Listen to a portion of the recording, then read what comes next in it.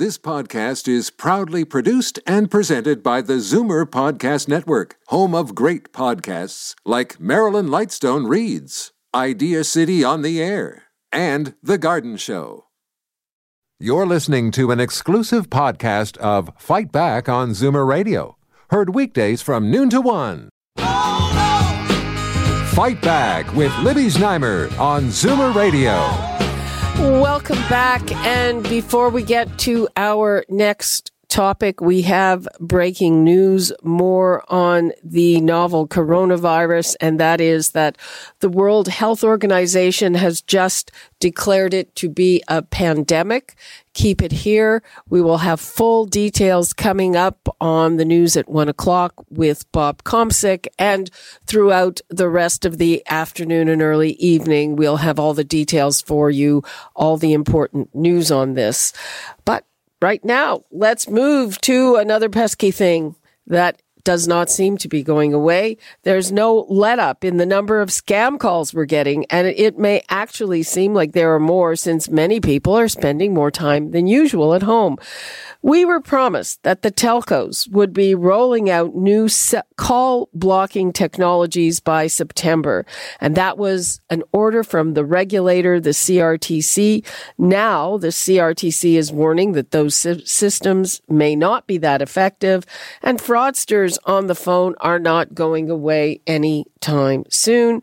One company estimates that each one of us gets 12 scam calls a month. That sounds low to me, frankly. How many do you get, and which ones are there? And there was a hearing on Parliament Hill about this yesterday, and check this out. One of the MPs that was in there actually got a fraudulent call on his cell while the hearing on this was going on. I love that. That's crazy. So the numbers to call, let us know. 416-360-0740, toll free, 1-866-740-4740. And now I am joined by technology expert Marc Saltzman and Claudiu, Popa, Cybersecurity Expert with Datarisk Canada, and he's the author of the Canadian Cyberfraud Handbook. Thank you both for joining us. Thank you for having us. Pleasure. Thank you. Okay, let us start with Marc. So are you surprised? This technology has already started to roll out in the United States. Are you surprised at this? I don't know what it is. Are they managing expectations or walking back the demand that these telcos need to do something about it? Are you surprised by any of this? Yeah, I'm not too surprised. I know Bell, I think, said we're not going to be ready till 2022, which sounds far away, but it's because the smartphones have to support this very James Bond sounding technology called stir shaken, yeah, which is a fancy kind of call authentication that can block out robocallers and other fraudulent calls that we're getting. By the way, it's an acronym. STIR stands for Secure Telephone Identity Revisited, and SHAKEN is an acronym called which stands for Signature-Based Handling of Asserted Information Using Tokens. So in plain English, yeah. it's using technology to better filter out those spoofed phone calls. It looks like if you're in Toronto and it looks like you're getting a call from a 416 area code, you may be more inclined to pick it up, even though it could be an overseas call, because they spoof the number it's calling from. I'm not surprised that it's going to take a while because you have to have a supported smartphone. I think, September 2020 is a little ambitious.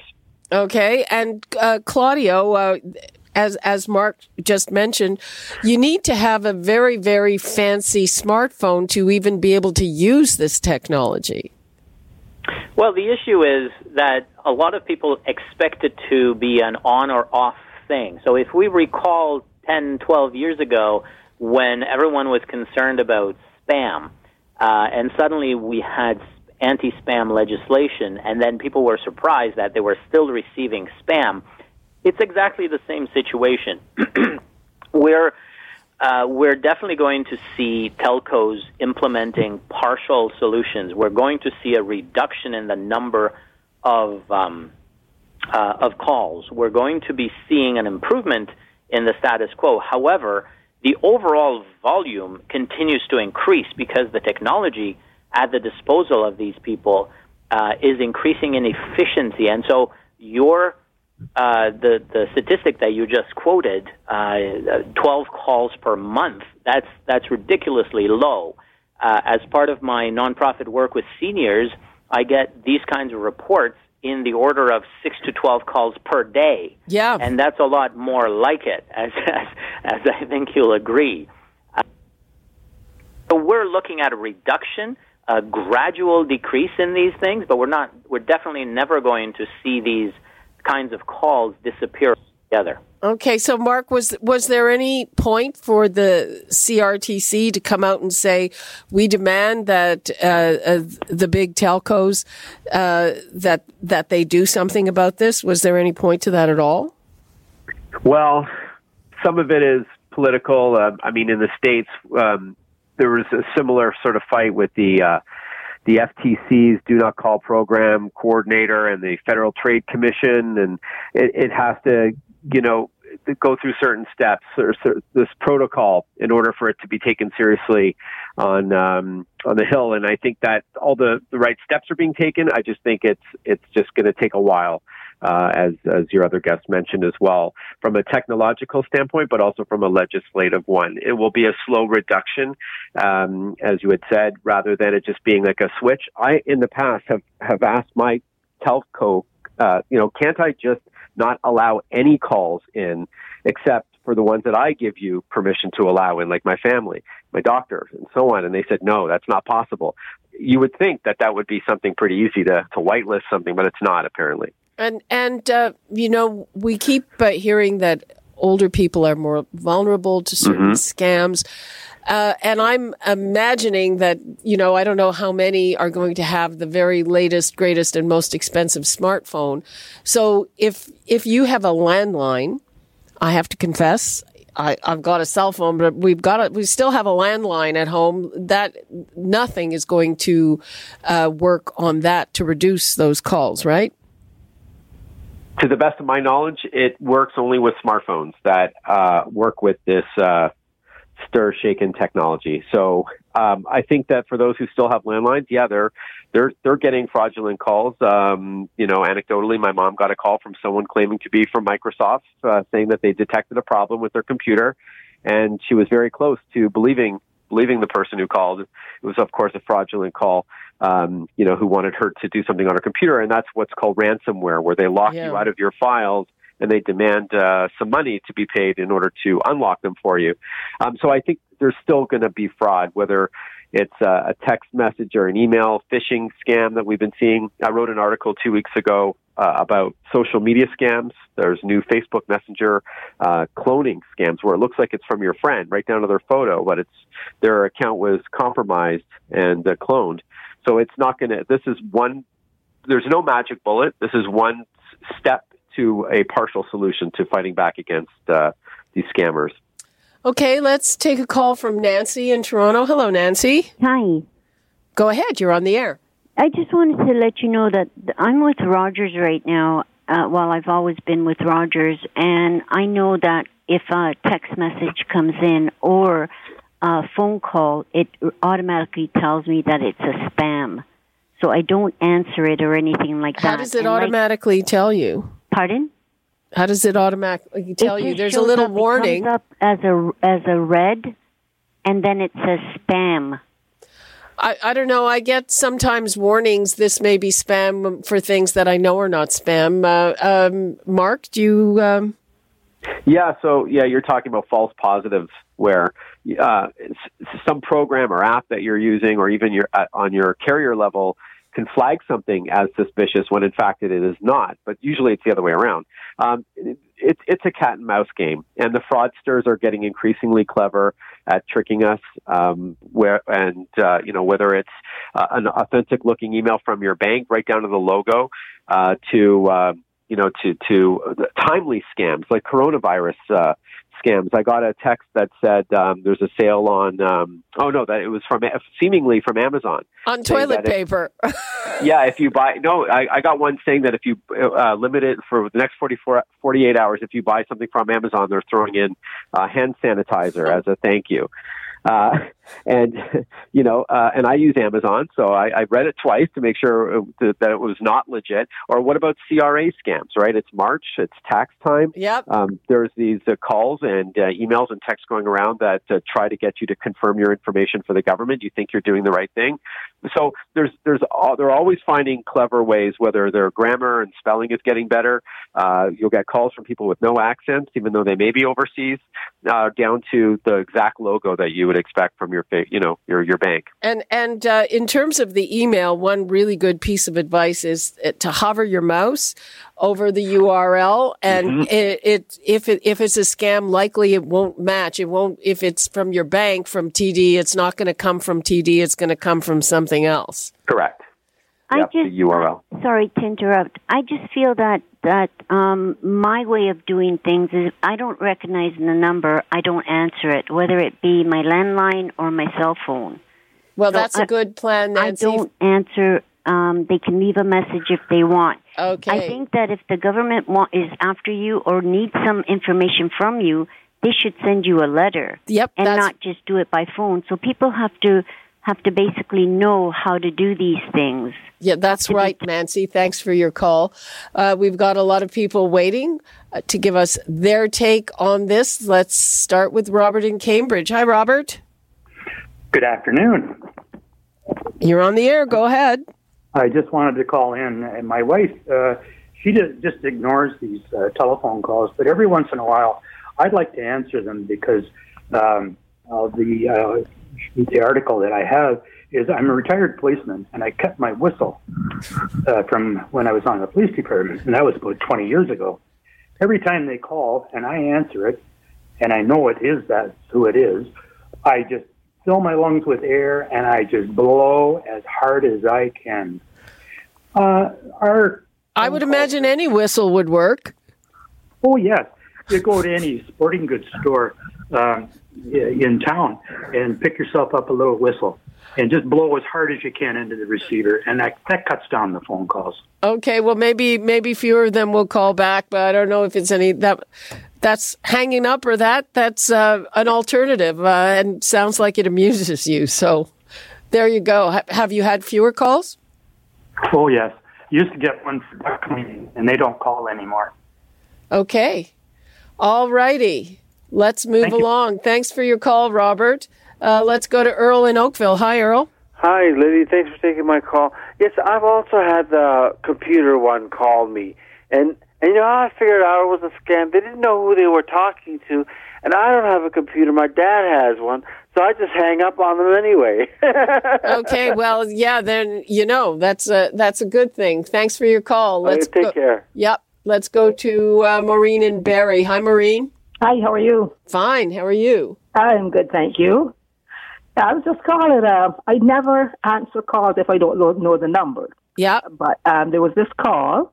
I listened to it afterwards. Was calling from the federal court. And yeah, right. If I didn't call back in this number, I'll be charged with a federal offense. Yeah, that one's been around for a while.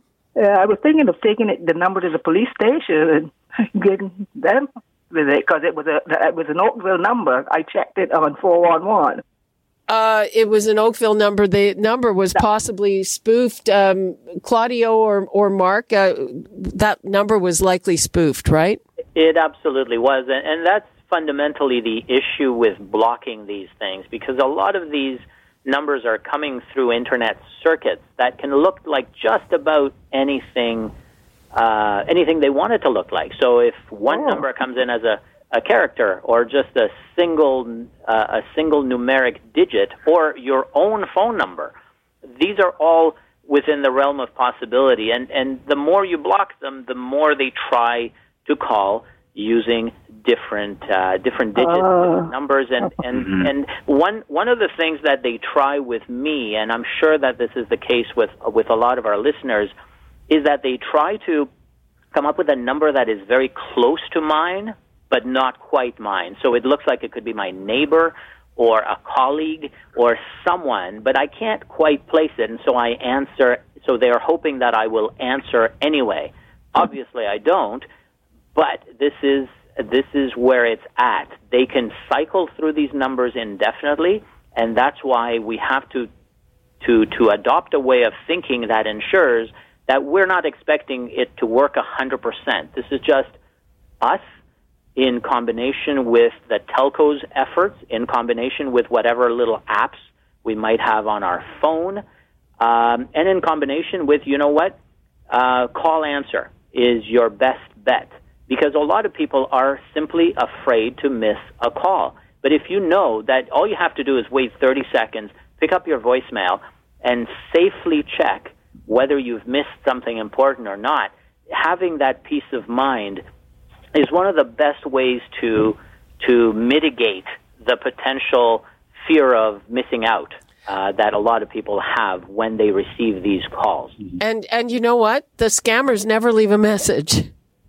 Well, they certainly do with the automated calls. So with the automated calling mechanisms, don't necessarily even detect when your voice message, when your answering machine's welcome message starts. And so when you pick them up, it sometimes ends up just being the tail end of their message that says, yeah, we're going to send the police to your house, or you're going to be deported, or whatever. All of these tinny, robotic voices that you very well know are scams sometimes just get mistakenly recorded, and you can just feel good that you ignored it and you missed nothing by not answering the phone. So make sure that you're absolutely certain before answering the phone that you know what you're answering. If you're not absolutely certain, just let it go to call answer, let it go to voicemail, and all you're going to lose is 30 seconds.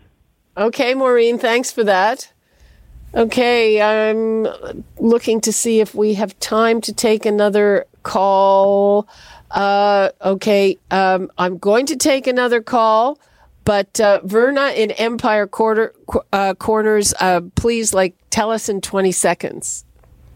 Okay, Hi. Quickly. I had a phone call in regards to the compromising of my social insurance number.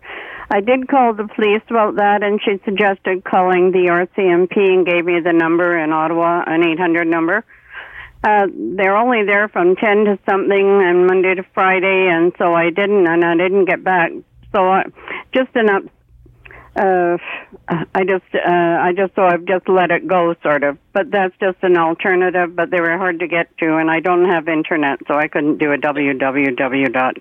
Okay, Verna. Well, that scam's been around, and I would imagine around tax time it might get worse. So good for you for not taking the bait, and thanks for telling us about it. All right, Just take care. Remember that the Bye-bye. Canadian Anti-Fraud is there to receive your calls. So the CAFC, the Canadian Anti-Fraud Center, is always open.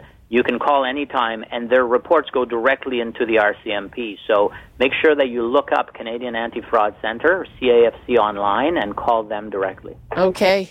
All right. We're basically out of time. Marc and Claudiu, 20 seconds each. Marc. One last tip is, I know with the caller who blew the whistle in the phone to upset them, another tactic that people think will work is leading them on and wasting their time. But in fact, you're only going to graduate to a better list of potential scammers, because they think when the supervisor of these folks look at the phone records, they think they almost got you. They don't look at the contents of the call. They look at the length of the call. So don't keep people on the phone thinking that you're wasting their time to get them back. You're only going to get more. You're only going to invite more scammed calls. Excellent tip. Claudiu, 20 seconds. Perfect. So we talked about reporting them to the CAFC. We talked about checking voicemail after ignoring the call. We talk about only answering the phone call when you're absolutely sure.